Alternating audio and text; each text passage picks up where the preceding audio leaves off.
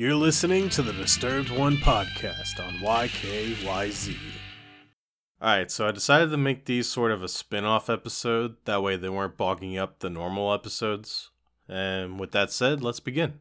So this is a lore dive for the in-game reading material of Death Stranding. Through one of the interviews, I learned that the chiral network itself is most likely only a year or so old. I didn't really think too much about it, but it seems that it wasn't created or built until years after the Death Stranding had already occurred. I also get some confirmation on BTs. I already assumed this, but they are indeed the souls of the dead, who are attempting to re-enter their bodies. The Death Stranding is the catalyst that allowed this to happen. Before, the soul just went onto the beach, and then the world of the dead. It's not a complete answer, mind you, and it's not really explained why the body disappears.